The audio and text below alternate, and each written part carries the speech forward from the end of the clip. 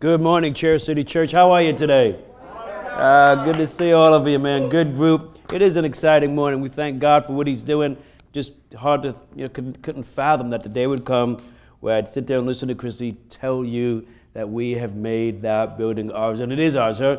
People walk in there, just anytime someone walks in there for the first time, they're just so impressed. And literally, some people use the word amazing to describe what's going on in there. And I just want to thank all of you for all your hard work, all your generosity, all your giving. I'll repeat that later on. Now, we got some glare going up here. Someone texted me and said, hey, Dave, you're kind of really in the dark up there, and it's a little distracting, to try and follow you. I said, really? Could it be that bad? I don't know. So I went, and I came and I watched the worship team practice this morning, so let me see what it's like. And man, they're up here, they're in the dark. And I can't believe you've been looking at me for 3 weeks and you don't even see me. I've kind of felt a little insulted, you good with that? Nobody said anything to me? So it's good to hear you, but we don't see you?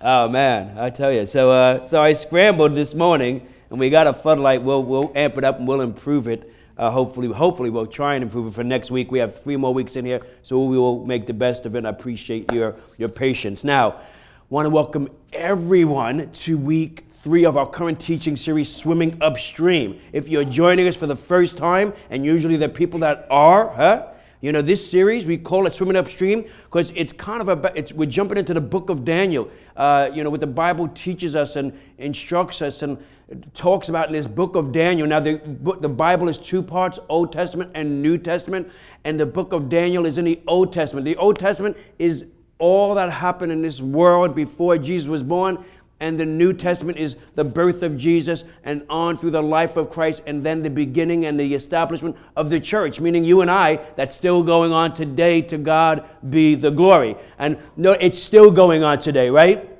And I'll jump back to that later on in my message. Now, so Daniel, we call this Swimming Upstream because Daniel was about 14 years old when he was taken from his homeland, from his family, and he was brought into captivity in Babylon by the Babylonian Empire, modern day Iraq now.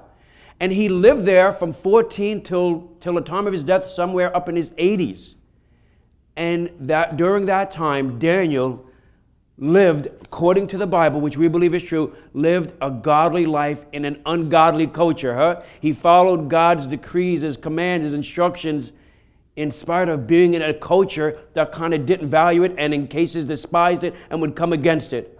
Now, like Daniel, we live in what we would call kind of an ungodly world, meaning a culture that's not warm and welcoming often to the things of God, maybe not accepting of it, maybe scoffs at it, maybe simply will just come against it, right? And like Daniel, we're under this pressure from time to time. Are we going to compromise our faith, let alone shelve it, or are we going to hold to that faith? There's a song we say, are we going to stand for our faith and not go with the flow of the culture? So the question is, in this series, how do we live a godly life in an ungodly world? And how will we resist cultural pressure? How will we stay true to God? How will we not often give into the path or choose the path of least resistance? We do that a lot, right? Now today, in trying to answer these questions continually through this series, today we're going to kind of go into chapter 2 of the book of Daniel a little bit. We're going to revisit chapter 3, same portion we were in last week. I just thought there was more there, so I want to go back into that same area of Scripture. 3, if you weren't here last week, you're going to be able to follow it. But in the book of Daniel, chapter 2, we read about King Nebuchadnezzar. Now, he's the ruler of Babylon, and he's having this dream, and the dream is just taunting him, And he's having this dream of a magnificent statue. The Bible describes it. The head was made of gold, its chest and arms of silver, its bellies and its thighs were made of bronze, its legs and its feet are kind of made out of iron and clay. Now the king's haunted by the dream, and he desires to know the meaning of it. So, although many people fail to give him the meaning, like this is impossible, but Daniel now interprets a dream, and he tells the king that the head of gold represented him, King Nebuchadnezzar, and his kingdom. Boy, did King Nebuchadnezzar like that, right? All smiles, man, right? But then Daniel goes on to explain that the other parts of the statue represents the future. Looking forward, the other kings and their kingdom. Meaning what Daniel is telling King Nebuchadnezzar is that someday, maybe sooner than later, King, your kingdom is going to come down. Your kingdom is coming to an end. Well, King Nebuchadnezzar wants nothing to do with that, right? I mean, he is the leader of the worldwide kingdom. One of the greatest empires known in the history of the world, the Babylonian Empire. And he wanted that empire and his reign to last forever. So, in defiance of what Daniel tells him that God had revealed to him, we read in verse 1, King Nebuchadnezzar made an image of gold 90 feet high and 9 feet wide. And he set it up in the plain of Dura in the province of Babylon. So much for a head of gold, right? Nebuchadnezzar erects a 90-foot statue made entirely of gold of him. And this is how he's now defying the God of heaven. This is Nebuchadnezzar's way of saying, God, I'll show you my empire will last and no one's going to take it from me. So, we read now in verse 2, he, Nebuchadnezzar, then summons the satraps, prefects, governors, advisors, treasurers, judges, magistrates, and all other provincial officials to come to the dedication of the image that he had set up. So as he defies God, Nebuchadnezzar calls all of the officials together, right? And he announces to them that Babylon and its gods will reign and rule across the earth forever.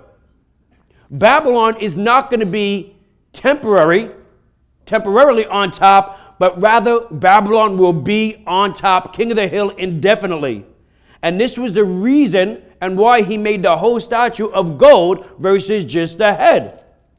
You know, we see this from the very beginning of the history of the human race. We see God making men and women in his image, right? And we see continually men and women making gods in their image, right? You'll see this. Men and women turning and trying to fabricate, create these gods that they can worship, that will tell them what they want, that will seemingly give them what they want. Sometimes even people who worship the one true God will attempt to kind of emotionally and intellectually kind of conform and contort God to fit what they want him to be, huh? We do that, to fit our preferences, our lifestyle. We see this mix. You will often, and we see it in small cases, we see it, it's really kind of I call almost a plague of Christendom, is that people will do this. So here's my lifestyle, here's my way, and now we're going to contort God to it. In a sense, they're kind of making their own God. You'll see this happen a lot. We talk about this in psychology, where often when people behave in kind of a peculiar way, sometimes disturbing, erratic, inexplicable, like really, whoa, right? They attach God to it. God told me to do that, right? Okay, right? Why did you do that? What were you thinking? God told me. God told me to do that. I got a vision of God. I had a dream and God told me, right? We hear it all the time, And what are they doing? They're bringing this God over, huh? But let's just worship the one true God. Let's not make images. You say, well, let's not make anything. Look, you were created to worship. We talked about it last week. We were created to worship. We're going to worship something. Something is going to get the ultimate of our passions and our desires, It's going to happen.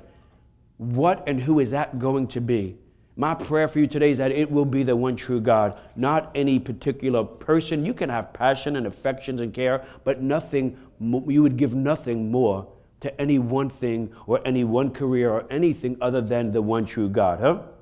So, now, I want to let you know that Daniel is not at this kind of ribbon-cutting ceremony, because as we read earlier, Daniel, in interpreting the dream, now he gets promoted, right? And he's now, we'll read about it in Daniel chapter 2, verse 49. At Daniel's request, the king appointed Shadrach, Meshach, and Abednego, Daniel's Jewish friends, administrators over the province of Babylon, while Daniel himself remained at the royal court. So that was Daniel's reward. For interpreting the dream, the king gave him a place and a position at the royal court. So Daniel's not at this come and worship me event for the king, right? but his friends are there. Now, I want you to notice something. And I want you to pause and consider the thought process of King Nebuchadnezzar and how we can sort of have a similar, very similar thought process here today, you and I. And I'm right in there with you. Nebuchadnezzar is considering his destiny here. So when Daniel is interpreting the dream and Daniel tells him what's going on, and he's already had, without all the details, he's had different gauges of how to verify that this guy Daniel knows what he's talking about and that others were failing to interpret the dream. So now he knows this is legit. And as Daniel's telling him, hey, this is the future, this is what's coming, King Nebuchadnezzar starts to consider his destiny. And he's thinking about what's going to happen to him in the future. He's, that's what destiny is. And as a result of his thinking of the future, he's significantly affected. And I'm going to add in a negative way. And this now is impacting his current decision-making process, right? We often hear, we'll talk about, or even we'll refer to it, or we'll dig deep about anxiety, depression, anger, worry, regret. We'll dig there, right? But often these kind of what I consider often negative and maladaptive behaviors, right? Emotions, they often are provoked or come on us when we're thinking about the future. You track you track it today. You go this week and think often when you're feeling nervous, when you're feeling a little disturbed, when you're feeling a little down or depressed, when you're feeling more than not, you are thinking about the future.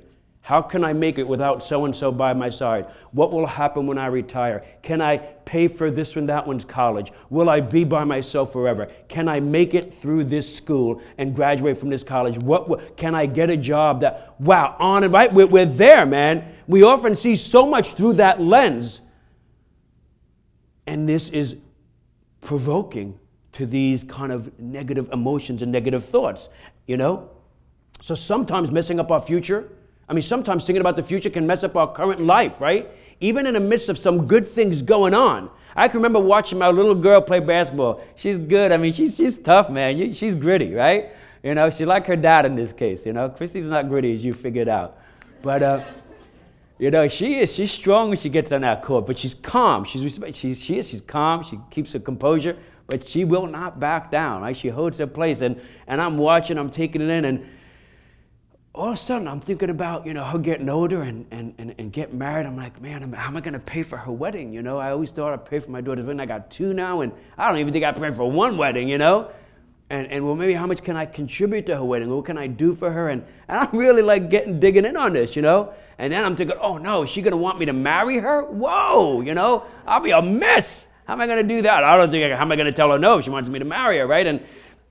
But I'm thinking, wait a minute, if I'm paying for the wedding and I marry her, maybe I can give myself a big tip, right? And it'll work out well. But you just get there, you go there, right? We're thinking about the future. God did not intend for us to focus on future events in this life without including Him in the center of that picture, right?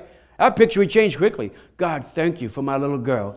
Lord, I just look at what you're doing right now in her life. Look at her out there. Lord, I know you're with her. And God, I know when these days come that you will be with her. And God, may I just see you in those moments. May I continually thank you, oh God, for what you're doing in my child's life. I continually pray for this child, oh God. Right? Totally different view now. I am looking at the future with God in the center of it, right? You do that and see what it does for these negative emotions and negative thoughts, huh? Mostly, see how it just makes you aware of the presence of God and your ability to hear Him as He speaks into your life. Now Nebuchadnezzar, he's being negatively affected by the thought of future events, and he decides to have this worship me party, right? He invites a bunch of important people. So Daniel chapter 3, verses 4 through 6, actually we'll go 3 through 6.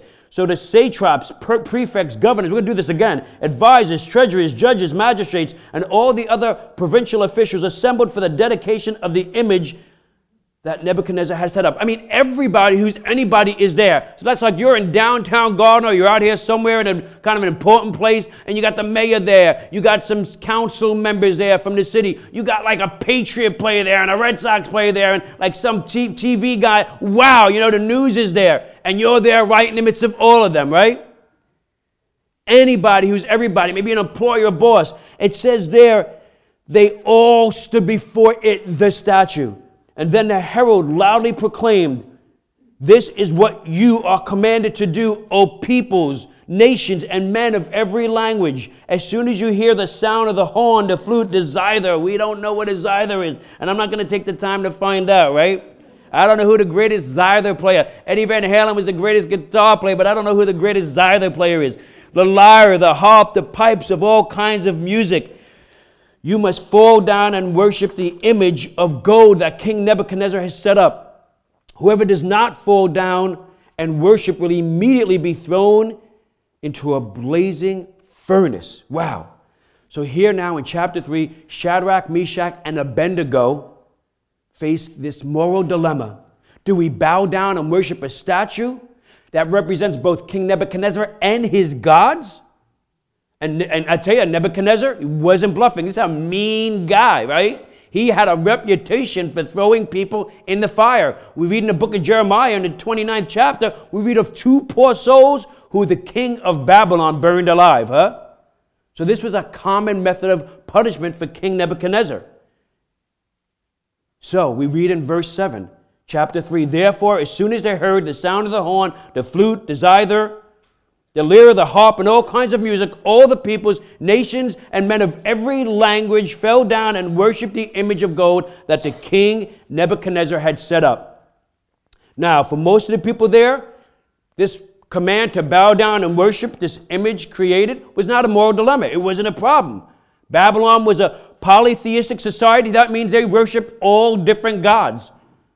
They believed in many gods. So when commanded to bow down and worship just another one, they didn't even blink. Not a big deal. Let's get this over it and let's do business. Let's hang out. Let's socialize, right? And King Nebuchadnezzar sees that. He knows that. And he's pleased as he looks around. He gazes across this big crowd, right? And he sees a united kingdom. And that's important because he knows a divided kingdom cannot stand. So when he sees this, he's like, my kingdom will last forever. My plan is working. And now we see that his pleasure is short-lived, though. And we read in chapter 3, verses 8 through 12, at this time some astrologers came forward and denounced the Jews. That is Shadrach, Meshach, and Abednego. He calls them out, and he says to the king Nebuchadnezzar, O king, live forever. You have issued a decree, O king, that everyone who hears the sound of the horn, the flute, the zither, the lyre, the harp, the pipes, and all kinds of music must fall down and worship the image of God, the image of gold. And whoever does not fall down and worship will be thrown into a blazing furnace. But there are some Jews whom you have set over the affairs of the province of Babylon, Shadrach, Meshach, and Abednego, who pay no attention to you, O king. They neither serve your gods nor worship the image of gold that you have set up. So 2 things are going on here. One, these young Jewish men have rejected the king's authority, hence, they pay no attention to you, O king. And 2, they've rejected the king's God, meaning they neither serve your God, king, or this image of gold. So now we're not talking about violating the speed limit here, right? This is serious stuff. They not only disobeyed the king, they're now rejecting his gods. And in front of who's who, right? And talk about bad timing on the part of these young men. The king's trying to unite his empire. He's trying to establish that which is most important to him, right? And now he finds disunity in front of everyone. This is not going to be well received. And we see that in chapter 3, verses 13 through 15. Furious with rage, Nebuchadnezzar summons Shadrach, Meshach, and Abednego. And these men are brought before the king. And Nebuchadnezzar says to them, is it true, Shadrach, Meshach, and Abednego, that you do not serve my gods or worship the image of gold I have set up? When you hear the sound of the horn, the flute, the zither, the lyre, the harp, the pipes, and all kinds of music. We should have did something with that. If you are ready to fall down and worship the image I made, very good. But if you do not worship it, you will be thrown immediately into a blazing furnace. Going to give you a shot here, guys. Then what God will be able to rescue you from my hand, says King Nebuchadnezzar. He's asking, what God will rescue you from my hand? Now, if you were an Israelite living in Babylon at this time, man, you are biting your nails listening to this story, right? On one hand, it would just be easy to go with the flow, right? I mean, bow down, worship it. I mean, it's not a real God anyway, right? And if they bow down, I mean, just we're talking like what? Like 30 seconds, 5 seconds, a minute, I got it. You can even make believe you dropped something and like you really didn't bow down, right? We can just go on with this day, huh? I mean, besides, how could we be salt and light, right, if we're dead? Huh? I mean, we're not going to be no good to anyone. So what harm could it do? I mean, we could just like kind of bow down now and then go and help somebody, right? We could compromise, give in, shelve this baby for like, 30 seconds, a minute, and then go on and do something good, kind of take care of that collateral damage, if you will, if that is worded well. Huh? But, so you can see how it could have been so easy for them to justify their bowing in front of not just the king, but everybody. But then on the other hand, you've got God's command in Exodus chapter 20, verse 5, which says, you shall not bow down to them, that is idols, or worship them. God says, you shall not, do not bow down and worship any idol. This, of course, is exactly what Nebuchadnezzar was commanding them to do. If they obey God's commandment, the king says, I'm going to throw you into this blazing furnace. Huh? So what are they going to do? Well, chapter 3, verse 16 through 18. And that's what the New Testament, you might see a few verses, and, there's the point. The Old Testament is like a story. It's a narrative. And from that whole narrative, you get like 1 or 2 points at times, huh? Well, we see Shadrach, Meshach, and Abednego replies to the king, O Nebuchadnezzar, we do not need to defend ourselves before you in this matter. Whoa, okay. If we are thrown into the blazing furnace, the God we serve is able to save us from it, and he will rescue us from your hand, O king. But, I love the but here, man. Even if he does not, we want you to know, O king, that we will not serve your gods or worship the image of gold you have set up. So the king asked him a question. What God will be able to rescue you from my hand? He's challenging him. So Daniel's friends, the 3 guys, young men, says the God we serve is able to save us. They're not saying that God will save them. They're saying that God is able to do it. And if he desires and wishes to, he will do that, right? But after answering the king's question, they let the king know, hey, even if he doesn't, we're not going to bow down and worship you or your statue or your gods. Well, it didn't go over well, right? Yeah. It didn't go over good, huh? Nebuchadnezzar, chapter 3, verse 19 through 23, huh? Here we go. Nebuchadnezzar was furious with Shadrach, Meshach, and Abednego. You see this repetitiveness? People often say, well, how did they record things with legitimacy and accuracy in the Bible? They didn't have any recorders. They didn't have any computers. They didn't even have good pens. This is how they did it. Continue repetitiveness and repeating it. We have history of orators remembering 2,000 and 3,000 words, memorizing it, right? This is how they were able to do it. That's why the Bible is reliable. It's accurate.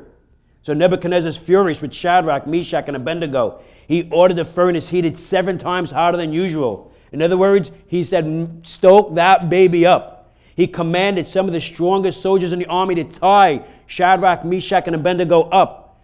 And he throws them into the blazing furnace.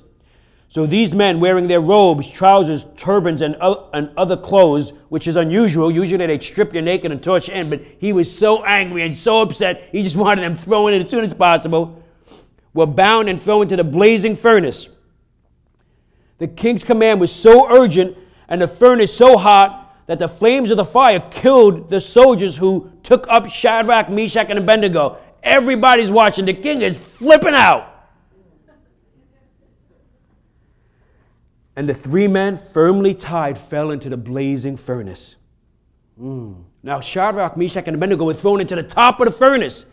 King Nebuchadnezzar, the whack job he is, he's so angry, he runs down to the bottom. He wants to see them scream and burn, right? He wants a front row seat to their horrific deaths. But man, he's disappointed, huh? Chapter 3, verse 24 through 25, King Nebuchadnezzar leaped to his feet in amazement and asked his advisors, weren't there 3 men that were tied up and thrown into the fire?" They replied, "Certainly, O king." He said, "Look, I see 4 men walking around in the fire, unbound and unharmed, and the 4th looks like a son of the gods." Huh? So the king is perplexed. He's blown away. What's going on here? We threw 3 men in, but now there are 4. They were bound, now they're walking around free. Normally, when we throw people in, they're running around and they're screaming and yelling. But they're like unharmed. And besides, who's this 4th person? Now, some believe that the 4th person here is like an Old Testament appearance of Christ. That would be what we call a Christophany, But really, verse 28 kind of talks about an angel, that an angel was sent to deliver God's servants. So maybe it's kind of like an angel that's a type of Christ, not Christ himself. We can go on. I mean, people write like pages on this, okay? But what we do know is that God delivered Daniel's friends from the flames of furnace, right? God delivered Daniel's friends from the flames, just like Christ delivers us from the flames of hell. He does that. You're going to hear me talk about this heaven and hell thing. It's got to mean something to you. And this thing we call Christianity, huh? It's got to be in your head. It's got to be in your heart that there is a hell and there is a heaven, huh? Here's the point. Shadrach, Meshach, and Abednego were not spared from the fire. The story here, the point here, is that they are with a divine being in the midst of the fire, right? You get that? The fire, God could have snuffed out the fire. He could have taken it up, but he did not. Instead, God became present. God displayed his presence with them in the middle of the fire. It's my favorite illustration. I probably toss it out there every year. It just meant so much to me. It's very simple. One day there was this guy, and he wanted this picture of peace. He wanted the perfect, best picture that would illustrate peace. So he got some artists, and he narrowed it down to the 2 best artists, and he gave them this big canvas. He goes, "Okay, have at it." And the first artist walks up, and he draws this just kind of I call it a Windex sky, man, just clear blue, kind of birds, flying through. Down below, he paints this just placid, calm lake.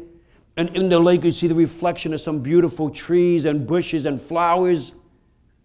Sun rays kind of just reflecting down, and he says, "That's peace." Next artist comes up to the canvas, gets a black paint, just starts slopping it on. Paints a dark sky, lightning bolting out of the sky.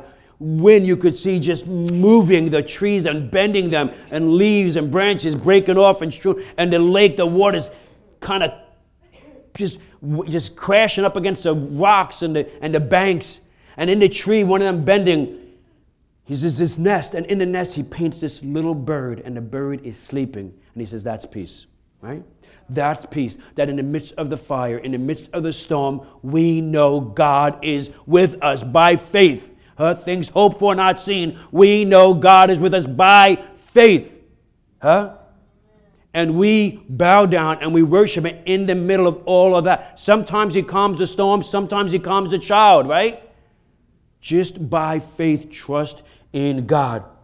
So, Shadrach, Meshach, and Abednego come out of the fiery furnace, and everyone, including Nebuchadnezzar, gathers around them. I mean, I would do that, right? And Nebuchadnezzar now, he had issued that challenge in verse 15, right? When he said, "What God's going to be able to rescue you?" And he remembers that. And now he kind of gives this concession speech where he accepts losing. People don't do that well anymore, but he accepts defeat, he accepts losing, and he gives this concession speech, right? And we see that in chapter 3, verse 28 through 29. Nebuchadnezzar says, "Praise be the God of Shadrach, Meshach, and Abednego, who has sent his angel and rescued his servants. They trusted in him and defied the king's command and were willing to give up their lives rather than serve or worship any other god except their own God." He might even be kind of digging him, respecting him. Who knows? "Therefore I decree that the people of any nation or language who say anything against the God of Shadrach, Meshach, and Abednego be cut into pieces and their houses be turned into piles of rubble." Great guy. "For no other God can save this way," right? So he wraps up this concession speech to king by kind of eating crow and admitting, man, there's no other God that does that. I mean, because what's he going to do? Everybody saw it, right? And now the story ends in verse 30. And then the king promoted Shadrach, Meshach, and Abednego in the province of Babylon. He promoted them, and that's the story, huh? So Shadrach, Meshach, and Abednego remained faithful to their God, even to the point of death. And as a result, God rewards their faith, and they wind up being promoted. And now, once again, like Daniel, they rise to another level of leadership in Babylon. And that's chapter 3. So now we want to ask ourselves,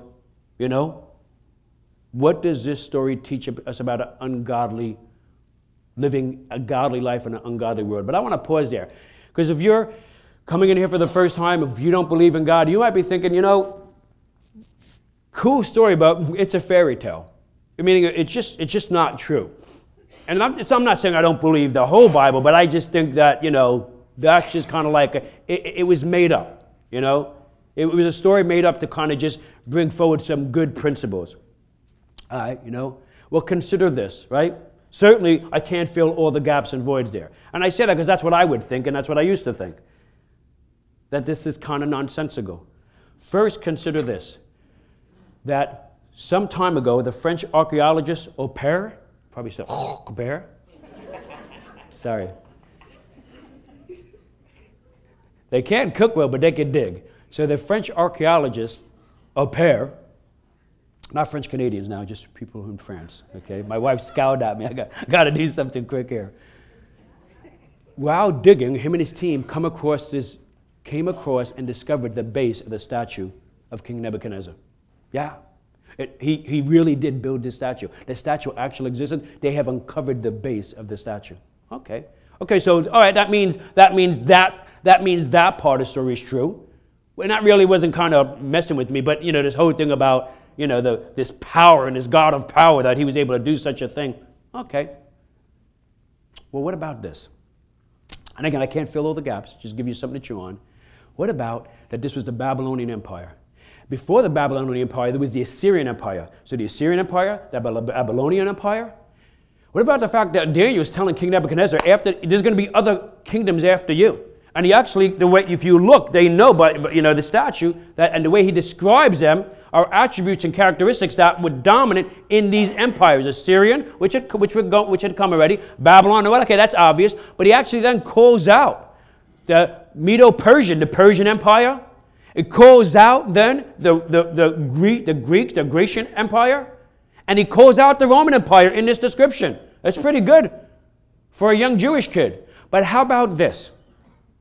How about when we talk about power, and we talk about kind of something divine, something inexplicable, that right there you got these Jewish young guys. You got a much smaller Jewish population that's been torn apart, ripped apart, taken from their land. Their land's been taken over. They've been dispersed. And how about that? The Assyrian Empire? You know what? You know any Assyrians? I don't know any Assyrians. Do you know anyone who actually is living out the tradition and the culture of Assyria? I don't. What about Babylonians? You know any Babylonians? I don't know any Babylonians. And I know a lot of people. I'm from New York. I don't know any Babylonians. The Persians? I've seen movies about them. I crossed over the line and seen some inappropriate circles. I love the spawns. You ever see 300? You probably shouldn't. Oh, yeah, I loved, the only class I ever paid attention to in high school was a class taught by a great teacher about the spawns. He would stand on his desk, he'd throw erasers, he'd go crazy. Spawn was cool, okay. But I don't know any, when I go to Greek, I don't know anybody that actually worships the mythical gods anymore. Right? And I run around, I don't know anyone that's practicing that Grecian Empire, the traditions and the culture. Romans. I don't know anybody Roman. I don't know any Romans either that actually are practicing and living out, the leathers. Well, people wear leather skirts, but you get what I'm talking about. I don't see anything that exists directly in people living out that Roman Empire. But what about the Jews? What about this smaller group of people? I know a lot of Jews. Huh? And I know a lot of Jews that are living out this same truth we're reading about today. I know a lot of Jews that are living out and believing what the Old Testament teaches. And you know what? That whole Jewish thing, this whole story of the Bible, it kind of keeps going to Christ, and you get these other people called Christians, and it's the same story. We divide it up, but it's the same story and the same God. And I think I know some Christians too that practice and live all that was talking about here. So that's powerful, right? All those empires, the greatest empires known in the history of the world, are gone. People aren't living that, but here we live to testify to the one true God, right? And that's just got to mean something. And as you weigh in your intellect, is this a fairy tale? Is this false? Or is it true? All right, so let's now share a few truths, and then we got to kick this out. We got to move quickly. Man, time's been flying lately. Less lights, less time. All right, so we're going to do this quick. All right, first thing is there's one thing we could look in here. You know, how to help us live a godly life in an ungodly culture. We're going to do this quickly. We'll wrap it up. One, earth is not our true home. These people, these young men, they were living in Babylon, but they knew that this was temporary, that permanently there was a home for them, that their home was the promised land, not here. And even if they lived there forever, that wasn't going to be their home. Daniel lived to his death there, but it was never his home. His home was the promised land. And he wrote this to encourage those who were continually being taken into captivity, to encourage the Jews that there's more to life than this. There's another day. This isn't your home. When they interviewed and talked to the survivors of the Holocaust, they saw this pattern of those Jewish men and women who survived the concentration camps, that they didn't believe that this was it. This was not who they were. This was not their home, that there was going to be another day, and that they were going to hold to God's promises that they would see that day. Now, in the same way, we are living here kind of as exiles on earth. The Bible couldn't be more clear. If you are a believer in Jesus Christ, Jesus says in John 18:36, my kingdom is not of this world. He said to his followers in John chapter 17, verse 16, they do not belong to this world. Talk about you and I. And the Apostle Paul talks about Christians in the book of Philippians in chapter 3, verse 20. Our citizenship is in heaven, right? So these three verses show us that in a sense we are exiles, we are aliens. Heaven is our true home. Jesus died on the cross for our sins, and now he is in heaven preparing that home for us. And this has got to mean something to you. It says in John chapter 14, verses 2 through 3, Jesus is saying, there is more than enough room in my Father's home. If this were not so, I would have told you, I am going to prepare, what I have told you, that I'm going to prepare a place for you. So when everything is ready, Jesus is going to come and get us. I believe that with all my heart. That's where I am. I believe that Jesus is preparing a place for me and for you and all those who trust in him and have confidence in him, right? Now we talk about that conversation, right? About the anxiety and the depression and the confusion. We mentioned how thinking about the future in a negative way can do that, right? Can bring that effect to us. And it does. It affects people. The decisions they make, the trajectory they go on in life. You know, they might want to be something in life. They might want to do things in life, but it's not your intention, but your direction that determines your destination, right? And your direction is often affected by this way of thinking of the future, But what if you fixed your thoughts on heaven this morning? What if you considered the one true God, creators of heaven and earth, the same God that delivered these Jewish men, that we have reason to believe this happened? What if you fixed your eyes, your heart, that heaven is my home, and I am going to, when I think of the future, I will see this backdrop of heaven in all things. I will see God at the center of my future, no matter what it is. So maybe, I'm not saying you change possibilities. I'm not saying it might be a possibility that I can't afford Janelle's wedding. She ain't going to have an Italian wedding, I tell you right now. Unless maybe my grandparents can pay for her wedding too. They pay for my wedding, maybe they can pay for her wedding.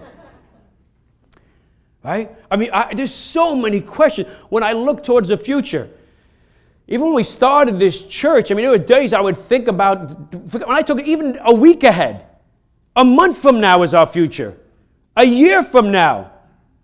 What if we just thought and put God in the midst of that thinking and considered heaven is the backdrop? My future is heaven, is eternity with my God. And God is at the center of everything that's going to happen in my future. It will change your life.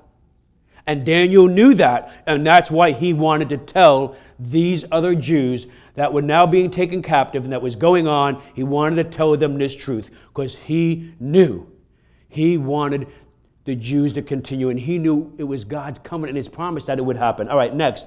Daniel encourages us that Jesus is with us in the fire. You see that? Listen, Daniel's trying to let the Jews know that, look, in the midst of all this trouble, hold to your convictions. Don't compromise your faith. There's going to be trouble. He doesn't hide from that. As he tells us this story, he doesn't hide. Like, why would he make it up that way? He's like, look, you need to hold to your convictions, and when you do, there's going to be trouble. Listen, when you hold to your convictions and your beliefs, there likely will be trouble, and there could be difficulty. Yesterday, we had another work day. We made a lot of progress. We really did. I just feel so exhilarated. I feel so uplifted when we finish up those work days. I'm tired, I do most of the work, of course. So I walk around a lot. I got to tell you right now, okay? So, but we got a lot done. A lot of small things, but important things that needed to get done. And now, I was talking with someone at the workday, and they were telling me that when they were young and growing up here in the city, they went to church, and their family went to church, and their family were very committed to faith in God. And they said, yeah, you know what? I would behave often a little different than some other kids. He goes, and the other kids, I would stand by my faith, and the other kids, they would try and get me to curse. They would even try and bribe me and give me $1 if I would curse, right? But I didn't. I wouldn't curse. I would stand by my faith, even if they offered me the money. Of course, I had just recently visited the person's home with my wife and my kids, and we had dinner with them, and they live in a really nice house. So I'm thinking, man, he must have been cursing up a storm, right? $1 for cursing, $2 for cursing in front of the teacher, right? I didn't have such an opportunity available to me in Brooklyn. Everybody cursed. Even my priest every now and then would curse. I'm not joking. Listen, Daniel didn't tell the Jewish exiles, live godly lives and nothing's going to happen. Cool, peaches and cream, just trust in God. No. But he didn't stop there. He went on to tell them, but I'm telling you now.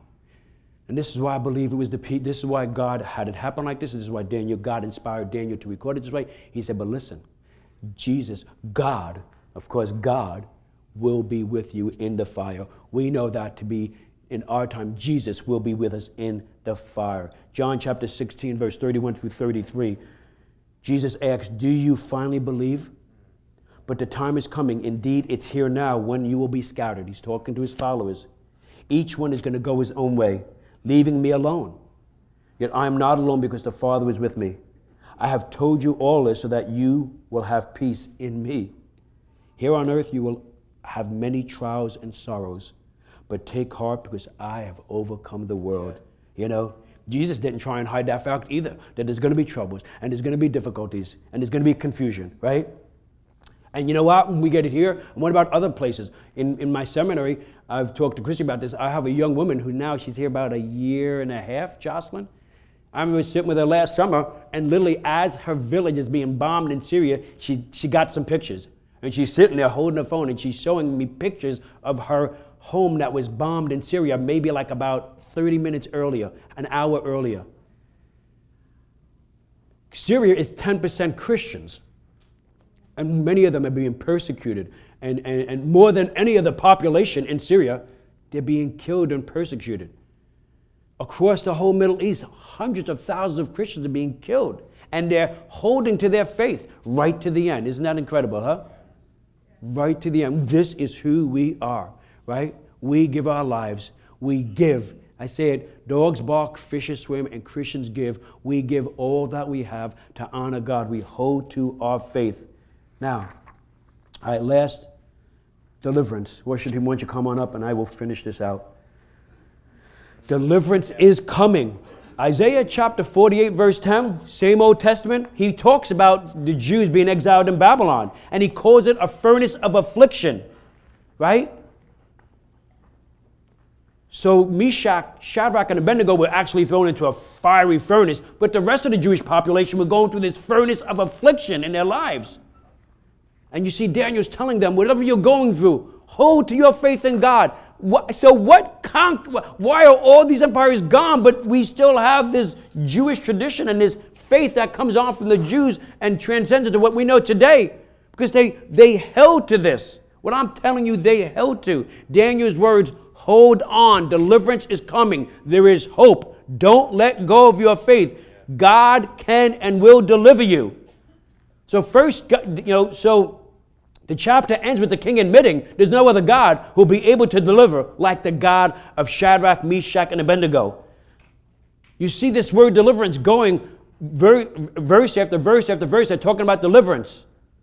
And Daniel encourages them that God will be with you in the fire. And then he encouraged them with, and the day is coming when God will deliver you from the fire altogether. And that's what's happened, right? After 70 years, unthinkably, the Jews were allowed to return home to their promised land, and they were set free from Babylon, right?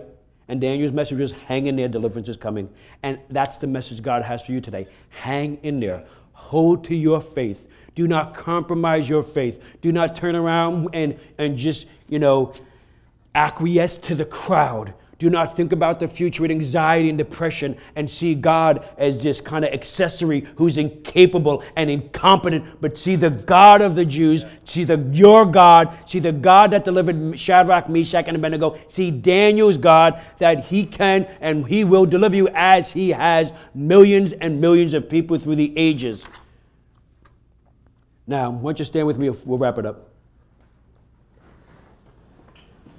Living a godly life in an ungodly world is hard. It is hard. I say it all the time. I'm just, if you're with me, I always tell you, look, it's going to be hard to step out and live a life where you're trusting in Jesus. But here's my thing. It's harder not to. Yeah. I've done both, and I tell you, it's harder not to, isn't it? Look, I want you to remember these few things, and it's going to help you tremendously. 1, earth is not our true home. It is not your true home. 2, Jesus will always be with us. He will always be with us, even in the most difficult, fiery trials in life, yes? And one day, God will deliver us from all of this, and he will take us home to be in glory, yes? And if you are in here this morning, and you do not know Jesus as your Lord and Savior, you've had all these different thoughts, and maybe you've never thought anything, I want to invite you today to turn from the way you've been living, to turn from the way you're used to thinking, to turn from that thing. You're living that way is missing God's target. It's missing what God has for you, what he's called you and commanded you, what he's made you for, And turn to God. Ask him to forgive you for living that way. Begin now to even ponder and think about the giving of your affections and your love and your dreams to God now.